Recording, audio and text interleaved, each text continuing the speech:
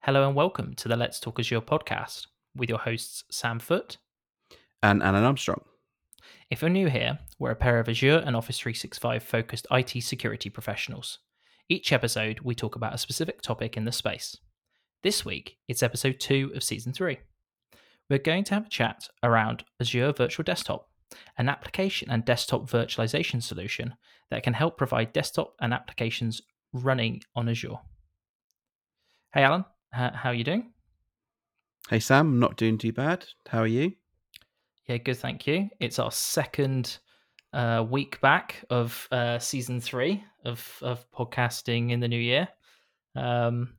I felt that the episode before definitely felt a bit strange because we had a month-long gap right before, but it does feel good to be recording again and actually having something that we need to do every week, if that makes sense.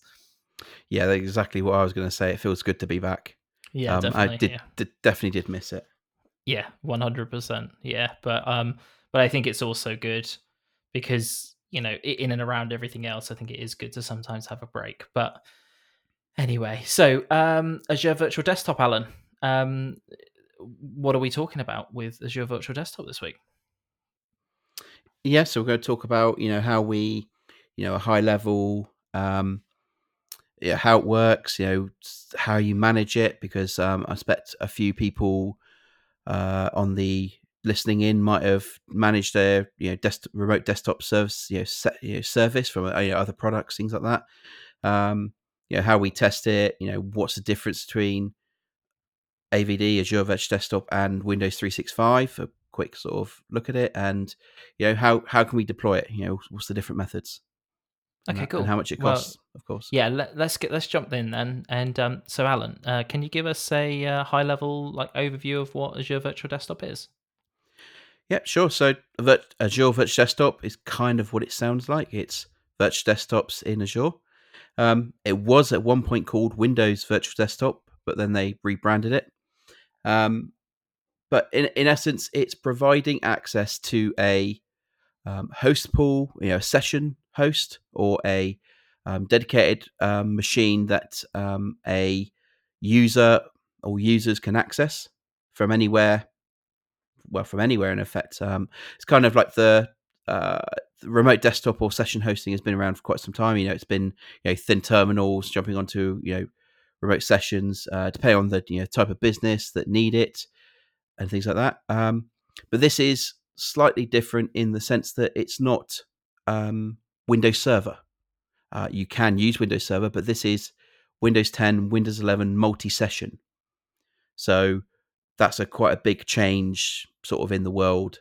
You could do virtual desktops, VDIs with other providers, personal devices, but being able to do multi-sessions on a Windows 10, Windows 11 is quite a big thing because there's a lot of applications out there that do checks against the operating system to be installed, and they're like, Windows Server, nah, I'm not being installed, and then you get like that, you have to then work around it.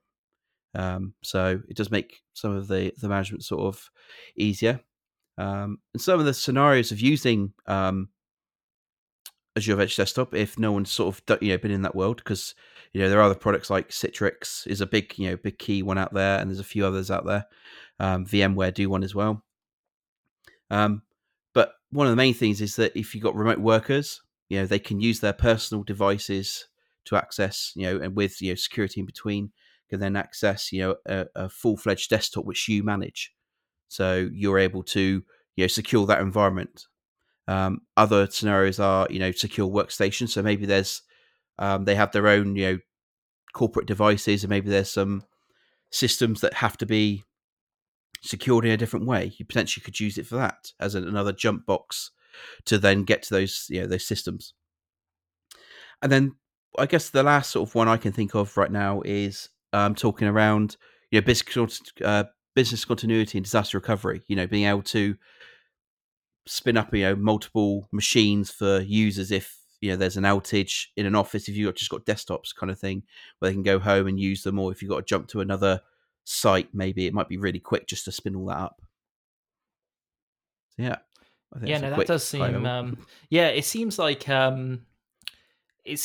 to me it seems like a modern cloud first rethinking of more traditional, remote service, solutions that may be out there, already, right? It's obviously, so from that perspective, it does sound like they are approaching it from a different, perspective, which does give us um some maybe new ways to configure things, but also on the other side of it, some simplicities, like, not having to worry about any of the underlying infrastructure because it's in, Azure, from the name, obviously. And then, you've got things like, you say that Windows 10, Windows 11, multi-session hosts instead of, actually using, server operating systems instead. So yeah, no, it sounds, it sounds really good. And I would kind of say as well that it's been out for about, I think it's about 2 years now, maybe three. But it's definitely being developed and coming along. It's come a long way since then, and it's starting to become very competitive compared, to the other RDS services that have been out there for a long time. Like, Citrix has been out there for a long time. They've been working. They've been out for years. They've got it all nailed. All the management and everything. You can't really fault their solution. Just it can be quite expensive, but that they make their lives your lives easier as well. So it's but it's definitely becoming a lot easier to use and being compared, comparable to them.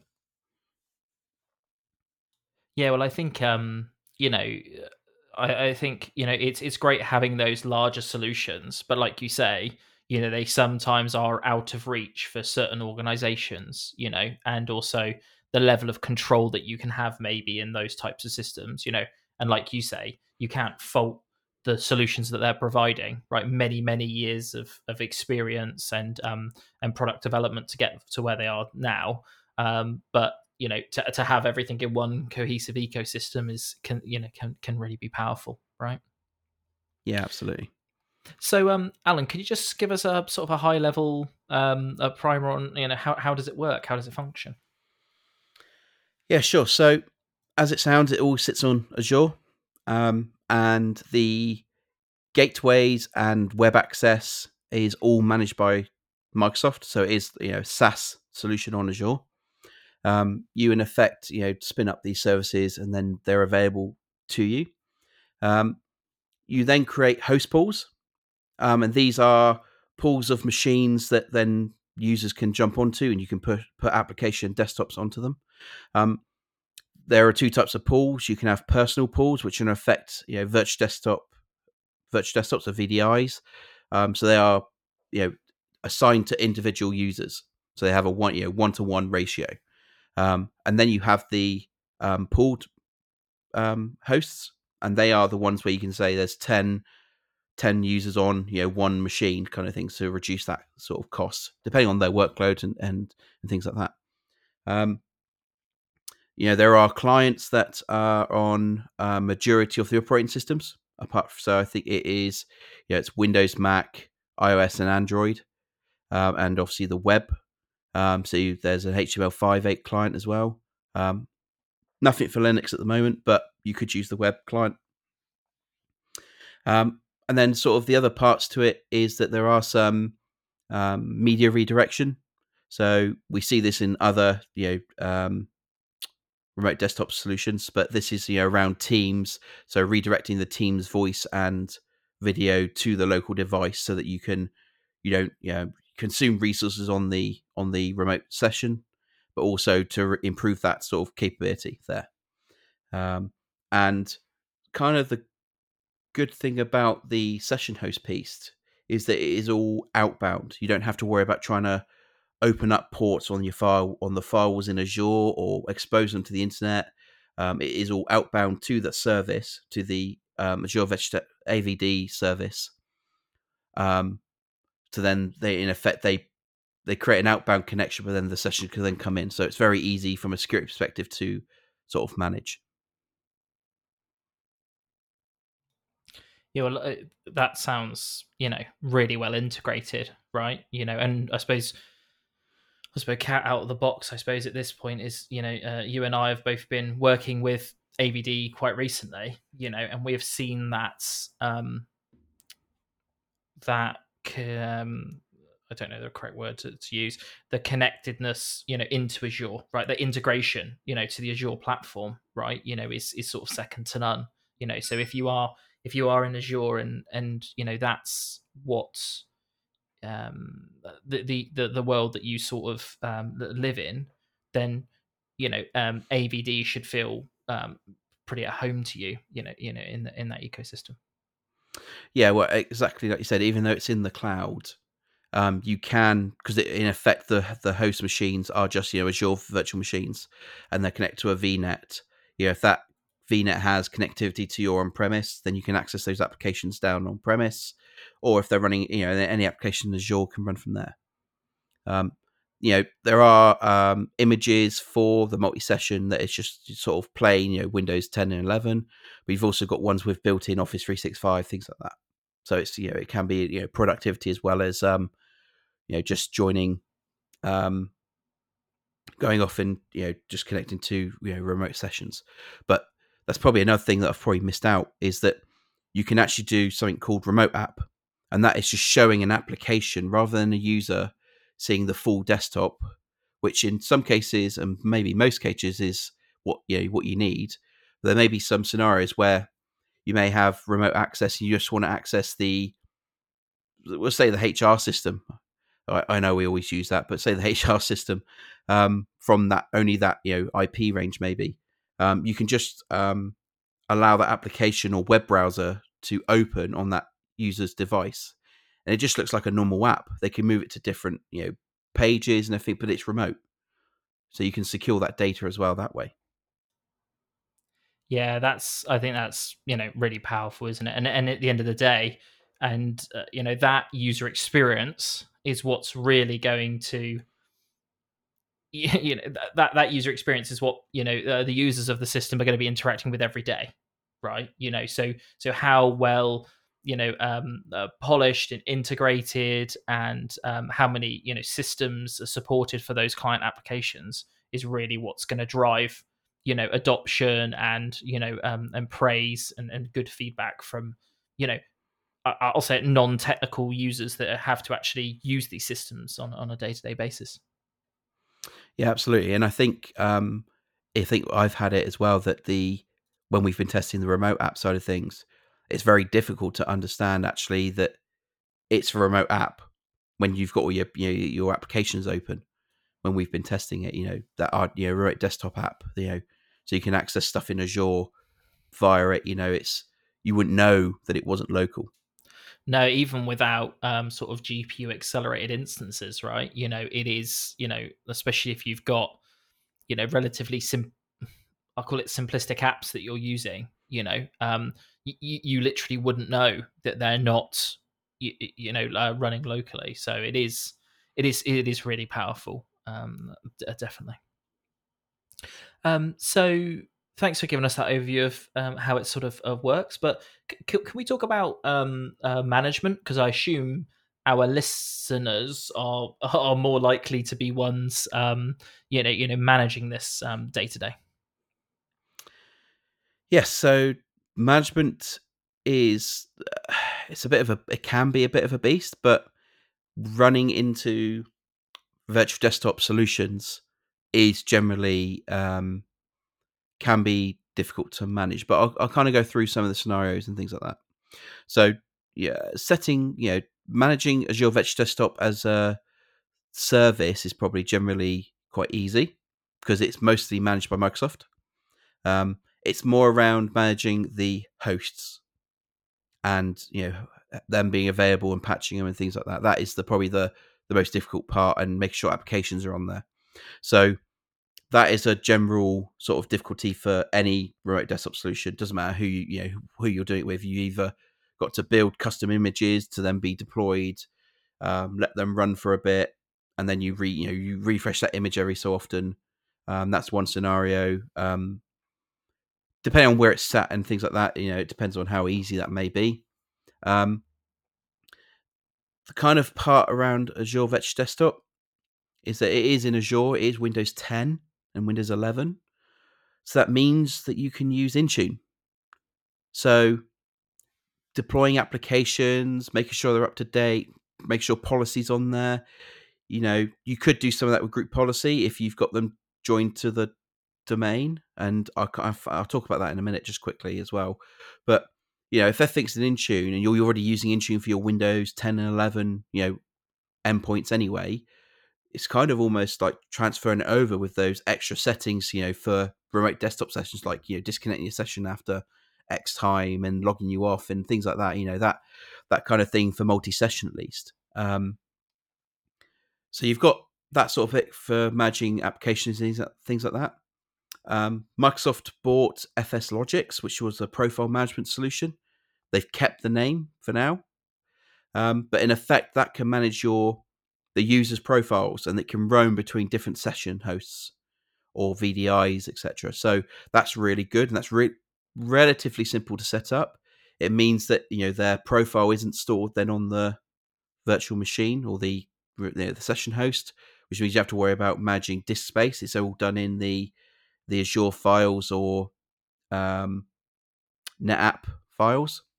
The other bit is that you can attach MSIX files or VDIs or VHDs, I should say. So if you've got custom applications that need a lot of configuration, you can attach that to the host pool, and then it will attach it and the application to the hosts. So that means that in effect it's virtualizing or adding that application into the OS without you have to worry about it.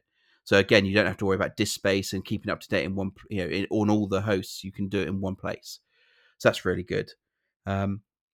Just going back briefly to how you join these devices, because in Azure you can Azure AD join them. It can make the authentication process and the sort of that domain joining piece really easy. You don't have to worry about having a domain controller up in Azure or having that VPN in. You can just be, Azure AD joined and then managed with Intune. That's relatively easy to do. And that's what we're using, Sam, isn't it? And it's really simple. You can join it to the domain, and then you can use group policy to manage it. That's absolutely fine. But when there's scenarios that you don't need to do that, I think it's worth not doing. Yeah, and as you just briefly mentioned, that how simple it is quite incredible, really, isn't it? From a especially a deployment point of view, right? It's very simplistic, and I wouldn't even say. Yeah, I completely agree that the configuration of that is, that's definitely simple when you're going for that type of approach. Yeah, definitely. Okay, cool. So, thanks for talking about the management of it. It seems like because we're in Azure, we're going to have to manage it in a modern way anyway. We're just going to be naturally teased into thinking about management with these cloud-based management solutions, right? And like you say, it fits naturally because it's all part of Azure, so that makes a lot of sense. Could you just talk to us around the deployment and testing and validation process that you've been through? Yeah, sure. So it's kind of relatively easy to get like an initial test up, especially if you're using Intune and Azure AD joined.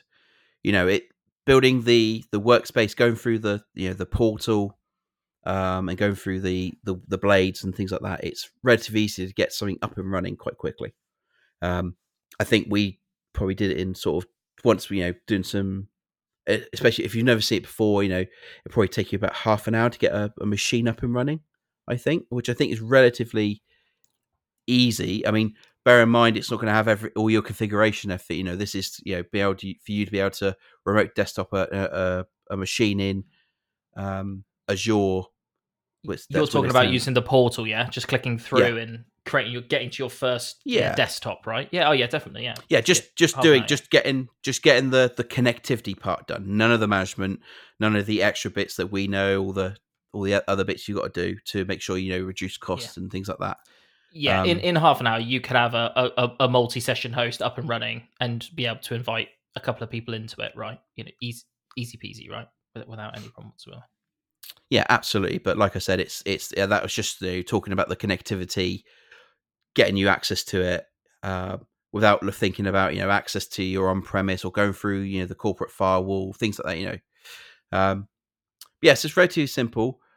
Doing a full build and design, I wouldn't say it takes too much, but there is a lot to think about. What different types of pools you want to do. Do you want to do VDI? Do you want to do pools? What size do they need to be? Talking about your disaster recovery plan for it, and of course your Intune configuration and your image. That stuff takes a long time, because if you're not already using remote desktop services and you haven't got an idea of that base image, then you've got there may be some things you've got to do to get everything working, your applications working, because it'll be not necessarily a minefield, but it's understanding whether they're capable of working with multi sessions and things like that. Most applications do, but you always find the ones that are tricky. So, but yeah, I think I think I don't think it takes huge amounts of time. It will be about, like I said, it's always about the actual hosts rather than the host pools and the stuff that Azure is managing. Yeah, in my experience, from my side, if you think that my sort of involvement in AVD is more around infrastructure, managing that infrastructure, I would say it was all around, if you have multi-session hosts, how many sessions do you have per host? What hosts are, um, what virtual machine sizes are you using? Going through that, to understand what types of applications your users are running. Because some applications aren't going to require as much, CPU and memory pressure as maybe say full desktops, and people using them like laptops, and there's many different scenarios. So I think it's to me, every single AVD deployment is going to be unique in certain areas and design characteristics. I think the core, like you say, AVD itself as a service, there's very few things to configure. I don't know if that's the right thing to say, but there's not, there's three, four, maybe 3 or 4 areas. I'm just thinking off the top of my head, are different areas that you need to configure, and that can all be done in portals. It comes down to the infrastructure that you're running on, how you manage that infrastructure. And then the big black box that I don't particularly get involved in is the configuration, so the specialist, Intune configuration, FS Logics, and all of that, getting it production ready. Um, it, I didn't feel like it was complex. It just took iterations of testing, checking, so it just took time to do that, and to me, having a what was really important was having a set of users that were willing to give it a try, not just us as the people configuring it, right? Like real people, like non-technical. Well, a lot of the people we work with are still technical, but like I'll use it, the non-AVD technical, people, because their feedback is sometimes way more important than anything else, right? They find so many more use cases and edge cases that you could ever find by yourself. So yeah, recruit yourself a good set of willing victims to come and test your configuration, because it will be wrong. You will have to make changes. So yeah, definitely. It's quite interesting you say about our users, well, not our users in general that we work with, but some of our team are using AVD, and you would think that they'd be using it on Windows devices, but actually, one of our colleagues is using it on an iPad Pro. I think it's an iPad Pro. It's the more powerful one to use as a device for going out and about with, which is quite interesting. Quite interesting scenario. Well, it's But it's a yeah, way for people to like, BYOD, but without all the hassle of managing your BYOD. device. Yeah, Yeah, exactly. Because you're just, it's a video. Well, it's not just a video stream, but it's like, a stream of a desktop coming down, or all your apps being streamed to you as well. So from that perspective, it's really, yeah, really really powerful. yeah, and I guess we haven't really talked about the securing it either, have we? Really? Because because if you're using Azure AD, which is kind of a good thing in some scenarios, is that you can do conditional access on it. So you can specify one to see whether you have access to any AVDs environments. You can do MFA there, but also when you go to log onto the device, you can say you require MFA. So if it's an unmanaged device, you can say, right, you need MFA. If you're on a managed device, you don't. Um, and you can specify that whether certain host pools you can't access on anything but a managed device as well. So if they're sensitive, then you can restrict that access as well. So it's definitely really easy to kind of do some of that stuff.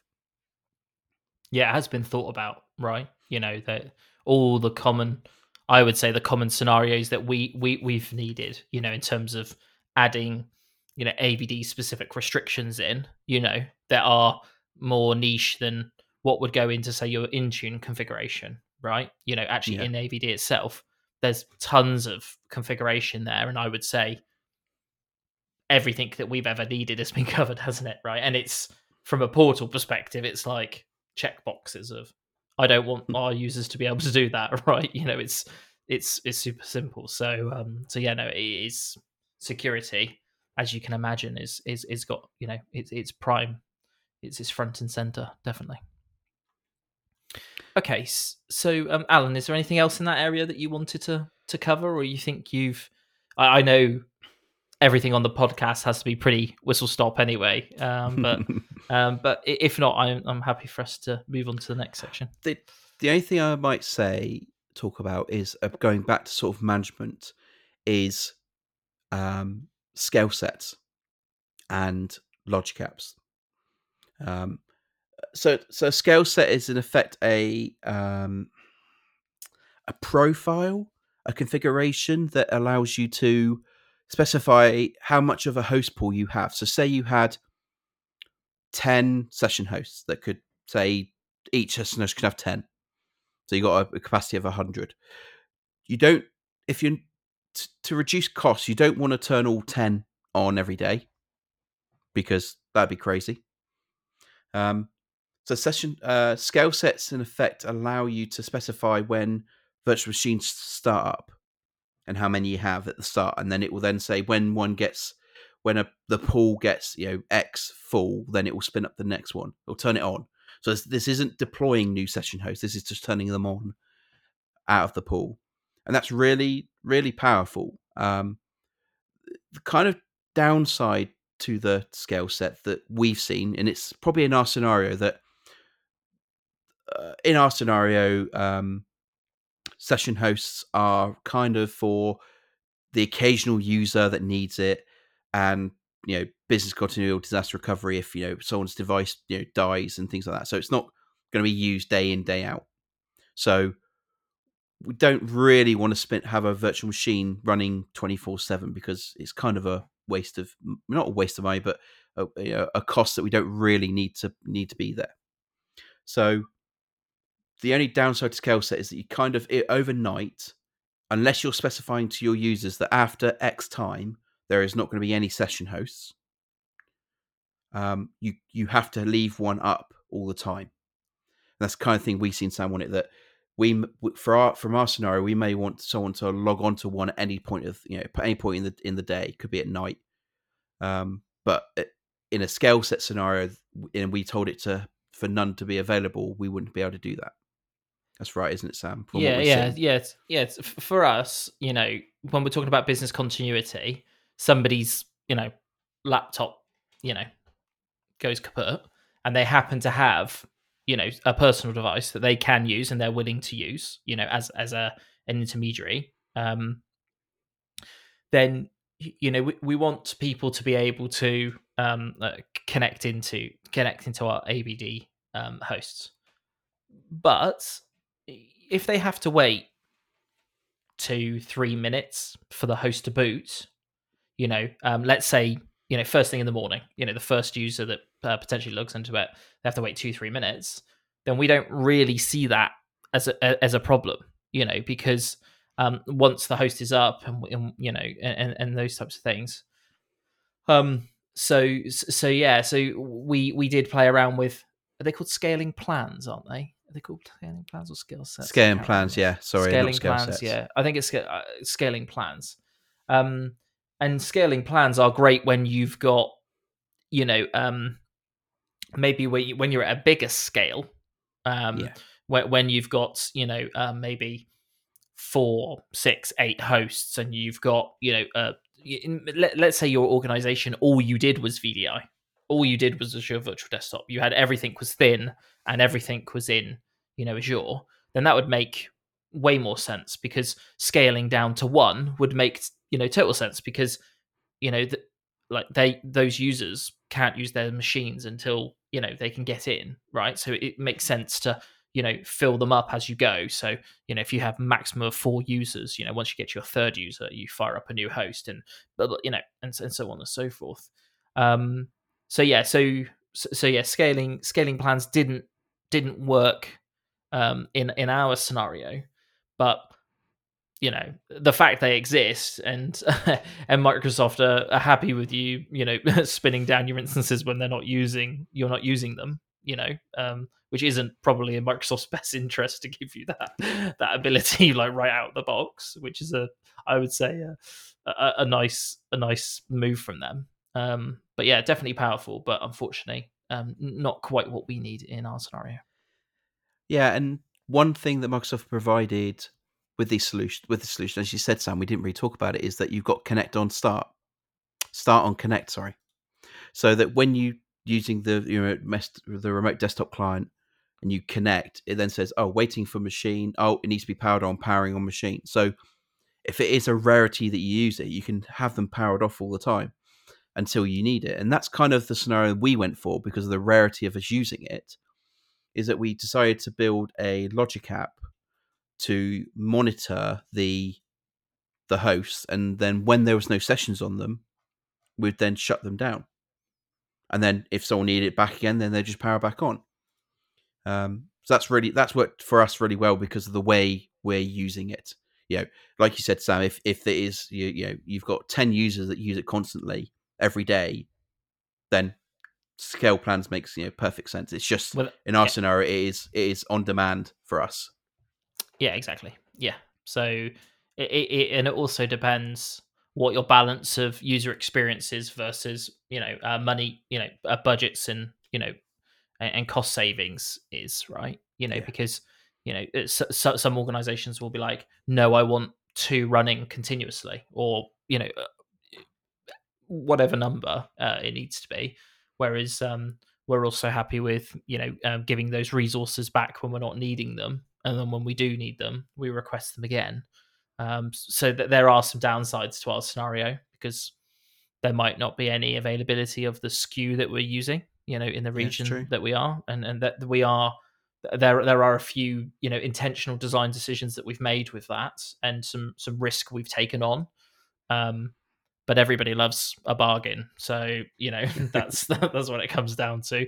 And Microsoft would say, what is it for this year? Do more with less, I think, is the catch line for this year. So we're just taking that, through spirit, right? We're taking it to the nth degree. We didn't go as far as Spot instances, though, did we? No, we didn't.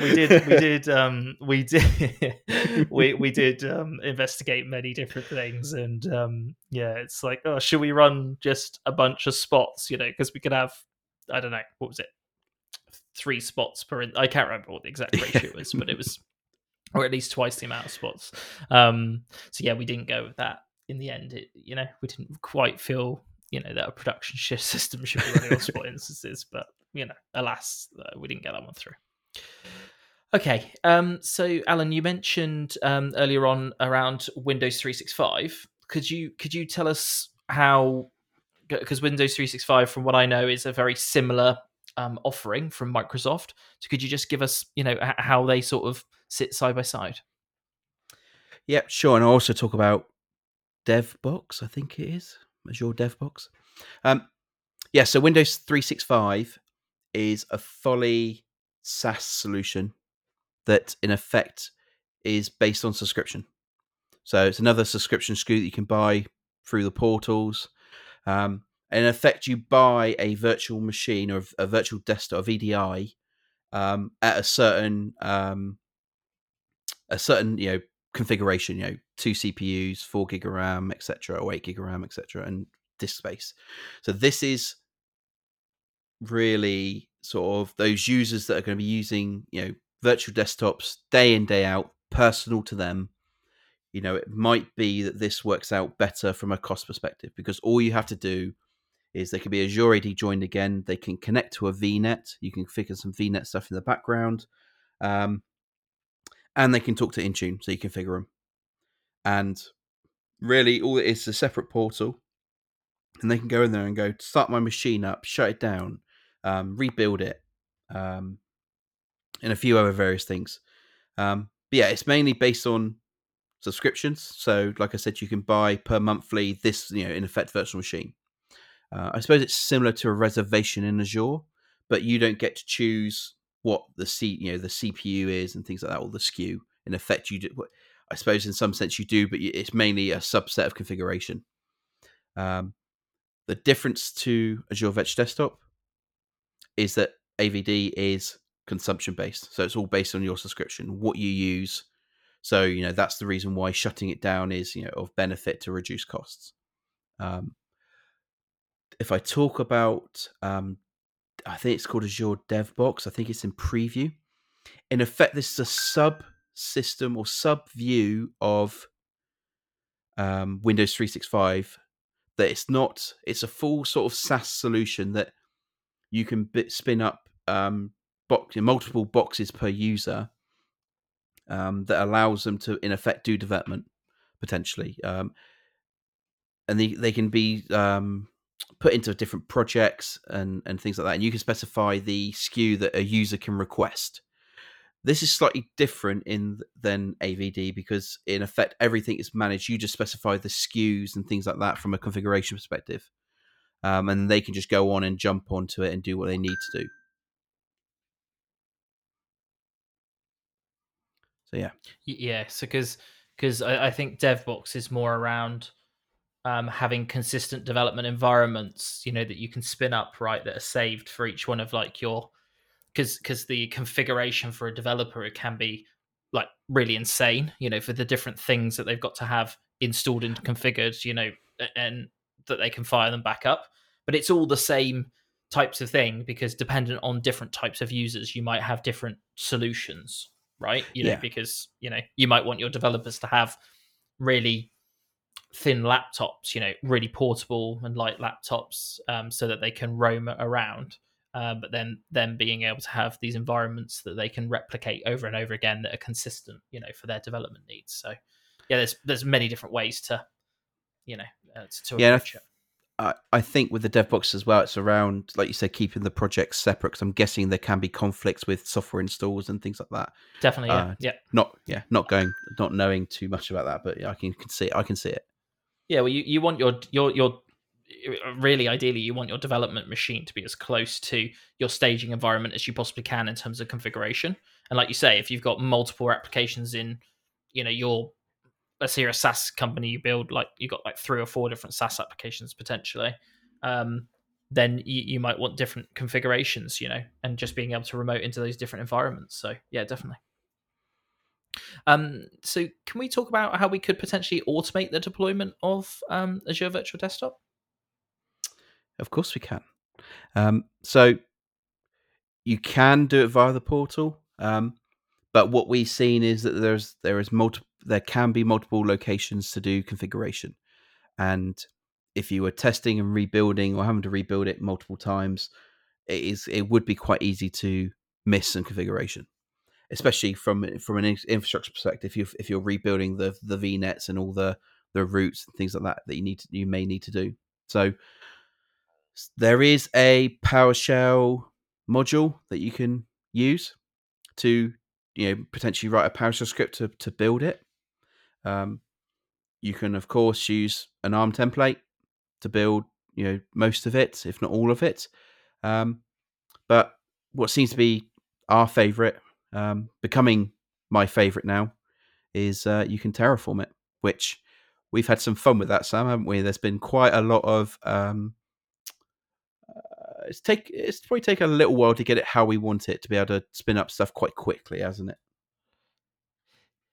Yes. Yeah, because there's multiple sides to it. You've got the actual infrastructure, the terraforming the infrastructure, then you've got terraforming the network. Well, that's kind of part of infrastructure, but I'm sort of meant compute resource more than anything. You've got compute resources, you've got your networking, then you've got Azure Virtual Desktop itself, so the service and configuring it and keeping that consistent. And then you've also got I'll call it like the Intune side of things and FSLogix to potentially deal with. So I'm not sure. I can't remember the exact number. I want to say 7. When we deploy another session host, I think it's around 70 resources we create per session host, I think, in a production configuration. So that's hosts, Azure Virtual Desktop, that's FSLogix, that's in AAD join, Intune, Subnet. is there anything? Networking, yes, firewall, all that sort of stuff, routing. So if you've the thing I would say is, if you've got more than a couple of hosts, you might want to look at some sort of automated deployment solution for that. Our flavor of that is Terraform, and as Alan's mentioned, we know there's other ways of doing that as well. But attempting to automate the deployment of that can be very advantageous, especially as Alan said, when you want to test your business continuity and you're in testing different versions and configurations over and over again. Yeah, I mean, I think we've got our configuration. We'll talk about one of the configurations because we've got 2. I think we can spin it all up within. Everything can be deployed within about 10 minutes, can't it? And that's with 4 hosts, I think. 3 or 4 hosts being deployed. There's still some time for those hosts to be ready from a configuration perspective, from a operating system, because Intune's got to do its bits and things like that. But I think within 10 minutes we could spin up something ready, couldn't we? In other scenarios we've got, I think it's even sort of ready at that point, I think, isn't it? Is it 10 or we haven't really even optimized that, because there's a lot of stuff we do synchronously that we could probably do side by side. But the main slowest parts are the hosts themselves and the virtual machine extensions, because they take a lot of time to validate and to call back. But yeah, I would say about 10 minutes. I would say is we can do a full rebuild of two or 3 hosts definitely in 10 minutes quite easily. Yeah, and I think doing it through the portal, you look at it sort of 20, 30, 40 minutes, I think, because of all the things you got to have on your checklist. Yeah, but that's my biggest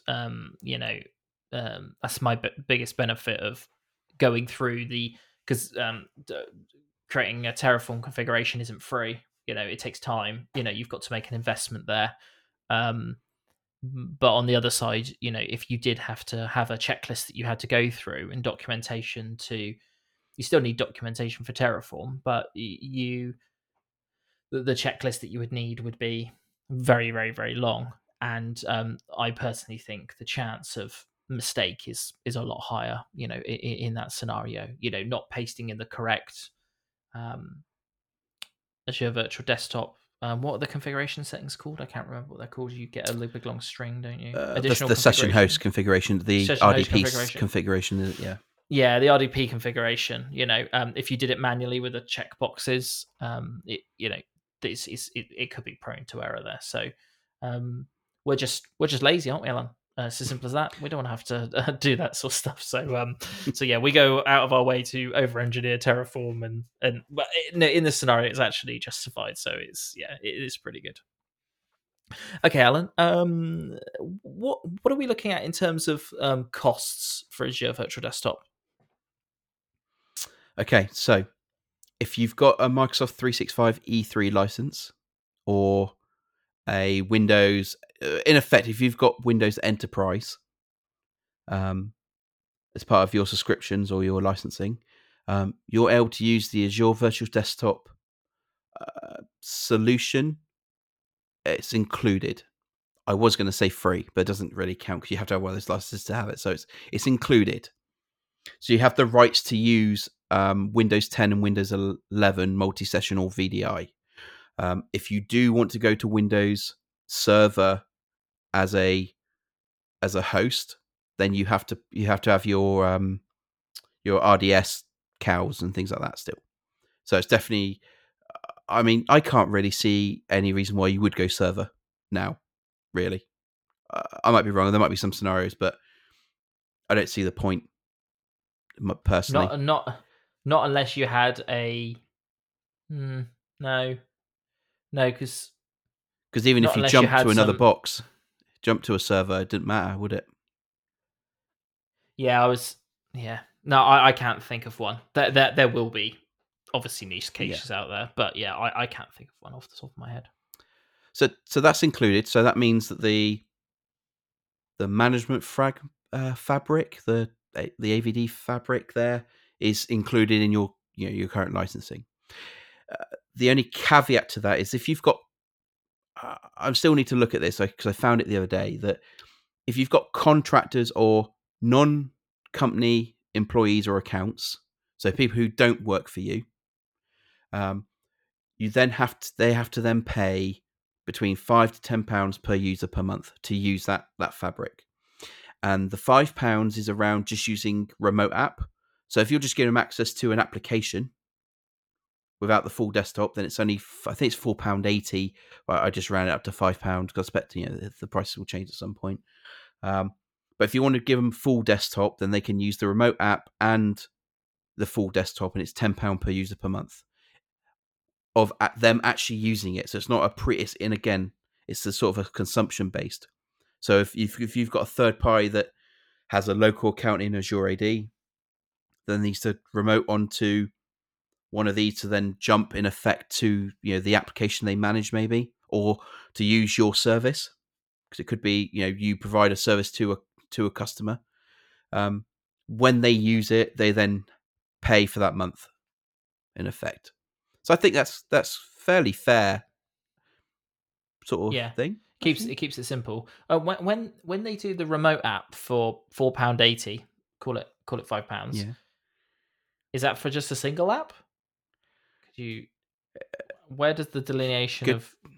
I think it's just using remote app service, because I think you can do. I think because you're not using a full desktop, you don't need to do some of the other technology. I don't know how they or why they do that difference, but I guess it's a different experience. If you're giving someone full desktop, they can do everything, can't they?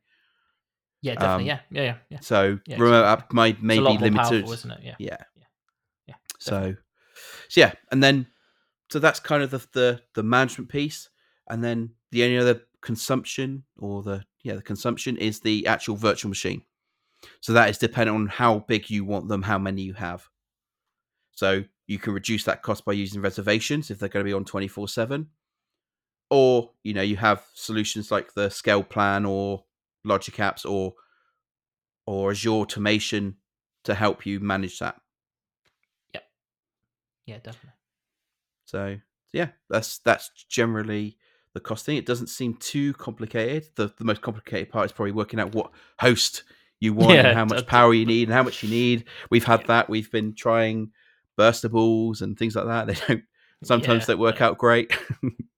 Yeah, no, it's definitely important to go through that learning process for sure, definitely.